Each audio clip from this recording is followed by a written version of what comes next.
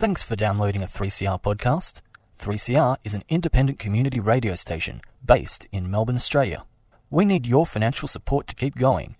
Go to www.3cr.org.au for more information and to donate online.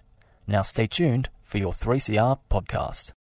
Well, my book today uses this device of twins changing roles to extraordinary effect. The book is The Secret Heiress and the author is Luke Devenish. So, Luke, welcome back to 3CR. Thank you for having me in today. Not a worry. Now, this is a change of setting from your previous novels. I mean, Jan's interviewed you before, and your novels were set in Rome. Oh, ancient Rome. Ancient Rome. Where are we now, and what's the reason for the change? Well, we're a little closer to home than we were previously for the first two books. So The Secret Heiress is set in Victoria. Yep. Parts of it in Melbourne, primarily, though, in the town of Castlemaine, which is where I live, but set in the late 1880s into the early 20th century, so, the period I'm working with. And it actually expands a couple of generations, but we'll get into that shortly. But the detail in the book to make this come alive in that period, you've done some delightful things. I mean, all these little references that I noticed throughout the book, and I'll just name a couple. I mean, mouldy rye in bread, alum is another one in bread. What does mouldy rye do? Can send you crazy. So there was a problem in the 19th century with because storage wasn't great, and if you left rye in your pantry for a little bit too long, it was rather prone to getting an infection. Now, some people quite liked that because one of the things you could get if you ate this mouldy bread made out of mouldy rye was it had a hallucinatory effect. So some people were rather connoisseurs of that. And alum made the bread whiter, so people love white bread. Alum was a way of expanding the amount of flour you might actually had. It was a way of creating cheaper loaves for less, really. It was awful stuff. But what interests me is the access to this detail, the importance of this detail in telling your story.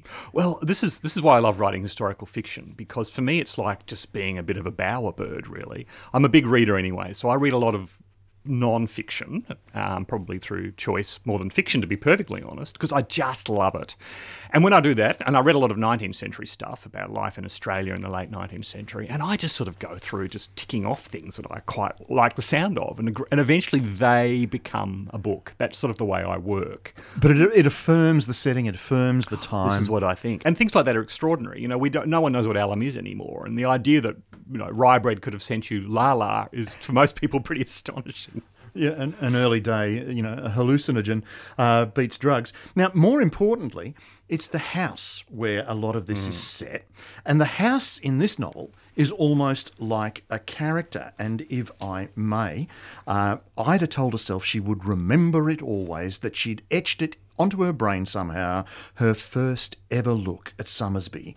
She snatched tempting glimpses of it to begin with, the great mansion half seen through the canopy of elms and currajongs, as they made their way in the carriage past the wrought iron gate and the Osage orange hedge, and up the long sweeping drive that led to the house. The carriage trundled and squeaked for hours, it felt like, but probably not that long, Ida's canvas bag in her hand all the way, containing a shiny new uniform. As Ida sat there staring, she told herself she would remember forever Summersby's grand Italianate style, for she already knew that this was the name for it, built from Harcourt granite in two long wings that met at an angle.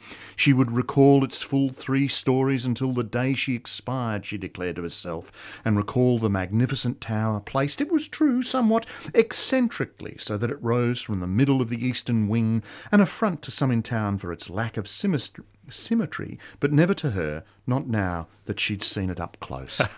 This house is a character. Well, I want it to be. It's certainly got a very strong presence throughout the book. It was inspired by several houses that I'd been to, particularly Werribee Mansion, which probably many listeners would have been to too, but also Rupert's Wood in Sunbury, which probably not as many would have been to. I think it operates as a school now. But I love when you go to visit those houses that there is such a sense of theatre about them, that they have been built in a way to delay the reveal. You know, the gate is always a very, very, very long way from the house. There's always a very winding driveway to take you there that usually does exactly that, gives you little glimpses of the final excitement that you get when you arrive. It tells a story in many ways. That's it, in that. But I mean, I mean, we can look at one of the houses that was sold in Melbourne recently on Richmond Hill, and it's got a ghost, and it's part of that period, etc. But it's also part of our history that we don't often tell, because it was built, the reasons for these houses being built, they came out of... Oh, well, most of them were, I suppose, the showpieces of the squattocracy, as we might call them. So these are people that made themselves extremely wealthy through often rather dubious means. And the father in this book, the late father in The Secret Heiress, has acquired his fortune through exactly this. He is ostensibly a prospector, but in truth he's probably a rather dodgy man that has just sort of done little deals here and there. Well, you've actually got a contrast in the story of where he started, which a little... sort of... A little tin and bark shack is where he begins, and where the girls are actually conceived in the backstory, if you like. But I mean, one of the reasons why they were able to build such houses was there was no taxation. So, and there were often sort of little backhanded deals to acquire land that was going on in the middle of the 19th century. So lots of people just sort of suddenly became rich virtually overnight. And announced their presence. Did they ever? With these grand mansions. These kick-ass houses. And it was all about, look at me. Yeah. And it was about pretending to be the aristocracy. Yes. When in fact none of them were. Well, this comes into the novel in terms of the new generation coming out from England with its class structure and such like, but now we're as good as everybody else. Exactly. But you talked about the conception of the girls, and so this gets us into the characters, Matilda and Margaret. Now, what's going on here? Well, I don't want to give too much away, but I've always been pretty obsessed with the idea of identical twins. And this is not the first time I've had some fun with them in a story, shall we say, but this is probably the most fun I've ever had with them in a story. What I've always loved about identical twin stories is invariably they play games of swapping identities. I mean, this goes back to films like The Parent Trap, for example, those sorts of things. The Paddy Duke show. Yeah, Paddy Duke passed away recently. The late Paddy Duke, exactly. Now, that's traditionally something that you encounter in film and TV. The challenge I set myself was to have some fun with identical twins changing identities in a book form where you can't actually see them. And that may be one of the reasons why it took me 3 drafts to get this book right, because it really was a challenge to pull that one off. Well, I want to get into some of those challenges a little later on, but you therefore have Matilda and Margaret changing places, and this becomes a plot device, but you change the conventional changing of roles, or I hope I have, with it? yes, without saying too much. That is exactly. what I've tried to do, is put a new spin on the changing of places. So we've got to sort of read and investigate to try and work out who and where. But interestingly enough, the book opens with a funeral. It does. Well, these are a pair of twins who spent much of their lives changing places until a final changing place, shall we say, has fateful consequences. So when the book begins, one of them is being put 6 feet under. But I suppose the fun for the reader is to guess which one is actually underground. Which one, but also then you're playing with twins in the sense that having taken on each other's identities because they've changed roles, this actually occurs in the novel, this notion of, well, who am I actually? Who am I? So one of the, I suppose the spin I tried to put on this one is that one of the twins is suffering from permanent memory loss. She has no short-term memory. It's gone completely due to an accident at birth. And shall we say that is something that can be potentially faked or potentially be real, depending on who she just may actually be. But it can be used then in the telling of the story to cloud things? Well, that was my plan. Nothing is quite apparent, shall we say. But also then, so we've got this notion or this situation with the twins and who is who, but we've also got a rather strange array of other characters. We have an insolent assistant called Barker, a rather handsome but bereft Samuel Hackett, and the clatter of a dog no one ever seems to see, who is which is Disturbing the Night. And if you will indulge me yet again, Ida squeezed herself tighter under the bed, fists at her ears to block out the sound. Go away! Even with the late summer thunderstorm howling in the night outside, the noise of the ghost dog in her head was relentless, clawing at her door like a demon hell-bent on getting to her, hell-bent on tearing her to shreds. Barker, Hackett and the ghost dog. What have you done? This is my love of, shall we say, of Victorian Gothic tropes. And I make no apology for that. In fact, I celebrate these things. So these are sort of tropes that were put in place by writers like Charlotte Bronte, for example, with books like Jane Eyre.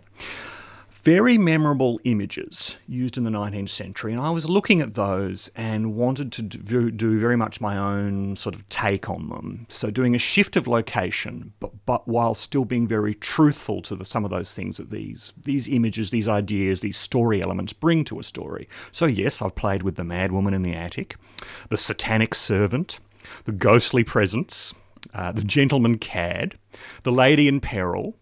I mean, these are all great fun to play with. They really are. And there's a rich tradition of these story elements in the Gothic novel. But how does that then suit the Australian setting? Another part of my challenge. So one thing I felt very certain about was that the traditional English location of the dark and stormy moor, shall we say, was not appropriate here because we don't really have an equivalent of that. So from the get-go, I decided it was not going to be storm clouds. It was not going to be, dark. In fact, it's drenched in sunshine. It's set in two summers across 2 different years, 1887 and 1903.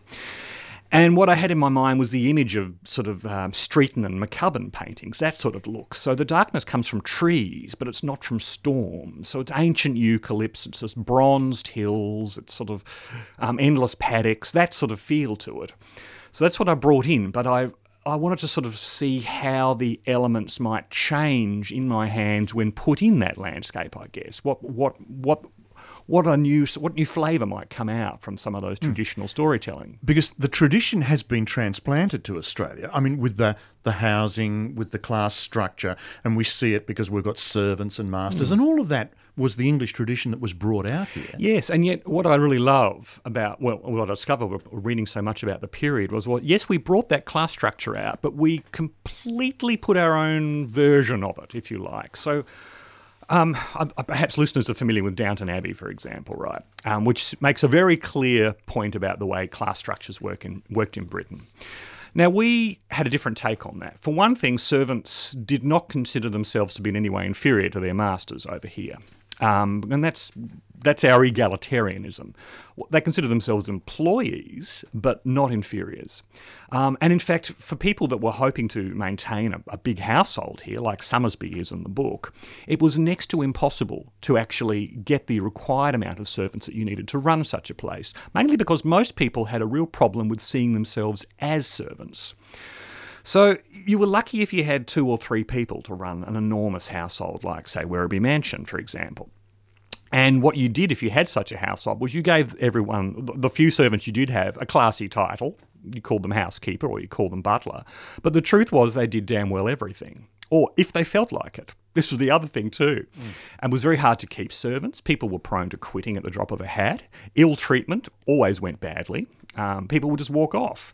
There was a lot of employment in Australia, so people had the choice to work wherever they wanted to work. Well, very different than Britain. This leads into then that relationship between Barker and Hackett, Samuel Hackett. Samuel Hackett was engaged to Matilda, but again, he's not of the same class. No, he's a Brit. He's of what we call the gentry class in Britain. So he doesn't have a title, but he comes from a well-to-do family. But he's the 3rd son. So he hasn't got any substance behind All him. he's got is an accent and good looks. And Barker, in many ways, treats him with almost contempt. Complete contempt. In fact, they come to blows several times in the book, but they're sort of bound, shall we say, by their past. But I think that's very reflective of what it was like to employ someone at that time. You just had to put up with a lot. But then you've got the next generation, because we've talked about that earlier 1800s, late 1800s, but then the early 1900s, you have a character called Biddy coming into this. Biddy McBride was cheery, pretty, lately 16, and employed as the Reverend's first kitchen maid, and the story she spun on the way to the Bridge Road shops with her best friend Queenie, 15, the Reverend's second kitchen maid, was this. Biddy was engaged in a clandestine romance with Tom, the handsome grocer's boy at Top's General Store. Good-looking Tom could appreciate a beauty when he clocked one. Biddy's story went, no matter how soot-stained the rags that lessened her, and he and Biddy were in love as a consequence, but no one must ever know of it. I love Biddy, and... Good. Well, Biddy's character traits. What's she? Well, up to? she's a compulsive fantasist, I think might be the good word to describe Storyteller. her. She's a storyteller. Originally, I described her as a fibber, and my publisher said, maybe that's too strong a word. Why don't you consider another word? People might not like her if they conceive of her as a liar. And she's not a liar, but she does live in her head a lot, and she's got a great capacity for just spinning up a story to get herself out of problems. Yeah, fabricating stories. She fabricates a lot of stories. But she fabricates her way into a position at Somersby. Yeah, she does. So the two parallel strands that are going on in the book are both set in the same house, just separated by 17 years. And Biddy, through coincidence, ends up in the same house that the character Ida has also got a job in 17 years earlier. Biddy and Ida are connected. I won't say how, but there is something that binds them. Ultimately, that is revealed in the story. But yeah, Biddy talks herself in, and she's got a very, she's got a clever mouth. Is Biddy, and she becomes the companion of Sybil, who is basically the heiress. She's the heiress. One of them, shall we say? There's a few potential heiresses in the story. That leads to the title, The Secret Heiress, and which is why we can't say too much about the story. But yes, so Sybil is leading this weird life where she's very wealthy, but she has very little control over her own existence. She's never actually gone much beyond the town of Castlemaine, where the house is, for reasons that she doesn't understand. And in fact, no one understands except one person in the story as to why she's being confined. We'll just say perhaps that there is a scandal that may have had something to do with the fact that she's being kept away from the world. But that's another Gothic trope, I have to say, that I rather like. The confined young lady. Yes. Yeah. And Sybil and Biddy become companions, etc. Biddy's got a more worldly wise perspective, Sybil that isolated perspective, and the reader's going to have to find out what's going on there, because you've used coincidence a lot here. I've got no shame about that. Well, Coincidence. It fits the style and the It Victorian is trope. a great 19th century device. I Yeah. mean, Dickens would have been lost if he chose not to go with coincidences. And in fact, I celebrate them here. There are some gloriously fantastic coincidences in the book. And I say, don't pretend you're not using them. Make a strength out of this particular device. Wave them in the air and point at them. And that's what I hope I've done here in The Secret Well, Heiress. this leads to a sort of what you've had to do in terms of managing these two periods, managing the twindom, shall we say, of these characters that change identity in some way, which sort of leads then into the style, because you've had to employ a certain device here in terms of helping the plot or the thinking along. As Mr. Skews escorted Ida down the steep flight of steps from Dr. Foal's front door to the hilly end of Moyston Street, she made a mental note of the three interesting things that had struck her in the course of their conversation. 1. Mr. Skews had been adamant that the vial contained hungry water, as he called it, and yet he didn't open the thing to make sure. How could he be certain without checking? 2. When she told him that Matilda said he had been present at Margaret's death, he had been freely forthcoming with information, yet he had not asked how or why Matilda should think such a thing. He accepted it at once. 3. Mr. Skews was utterly certain that Margaret Gregory had been ill in her mind. You've used this device, 1, 2, 3, and throughout the story, the need for that? Well, Ida is, without herself actually realising it, a born detective. In fact, she's been hired for that very reason. The whole thing that kicks the story off is Ida being hired as a housemaid. And she's not hired for her smarts. In fact, she's been brought up on the farm with everyone telling her she's as not dumb as as a clever. hammer, really. Yeah, she isn't. But no one has really quite recognised her potential. But what it is acknowledged about Ida, and is the reason she gets the job, is that she's blessed, stroke cursed, with a compulsive inquisitiveness. She asks a lot of questions, and she's compelled to seek answers. And she misses things because she's a naive girl, but she also gets a lot of things that others are failing to see. Well, she's eavesdropping. There are little notes left, and for all sorts of various reasons. She's putting the picture of the puzzle together, just as the reader is. Exactly. So it's through Ida's eyes that we see much of the story. And in fact, that was the device I settled on as a way of, I suppose, Ida is fooled about a number of things, and it's through Ida that we are fooled. But then Ida comes to realise just what is going on around her, and so do we at the same time. And so the reader has to sort of put the pieces of the puzzle together. But this leads to another challenge for the author to manage the time zones, the characters, the changing of identities. How did you manage that? Well, it did drive me to drink. Thanks for asking, David. That can't be necessarily a bad thing. No, not for any writer. It took me 3 drafts to get this one absolutely right. So I don't mind confessing, the first draft was unnecessarily complicated. In fact, they were the very words of my agent. Unnecessarily complicated. I think I just tried too much, tried to make it too convoluted, too twisty and turny in the initial draft. The second draft was better on that front, and it was the second draft I realised putting it through the point of view of a naive young character was the way to go. So I initially hadn't latched on that idea. But still too complicated. But the third draft, I think I really nailed it, to be honest. So it's still got some delicious twists and turns in this book, of which I'm very proud of being able to pull them off. And I am confidently told by many that yes, it's a good ride, and it does indeed trick the reader in various points. Well, the reader has to be alert. The reader sort of has to play close attention because the names are similar. Matilda, Margaret. You got handwriting styles. Is this whose handwriting are we seeing now? Who is this character? And such like. So balancing it all in one's mind. So it becomes quite a challenge. Now, I promise the listener that you can absolutely find your way through this book by concentrating. But if you don't feel like concentrating, coast along. Have some fun. That's frankly how I read most mysteries. I just go for the ride. It is a mystery, that setting, all of the delight of that. The challenge is there as well, but it becomes a very entertaining and engrossing read. The book is The Secret Heiress by Luke Devenish, and it's a Simon & Schuster publication.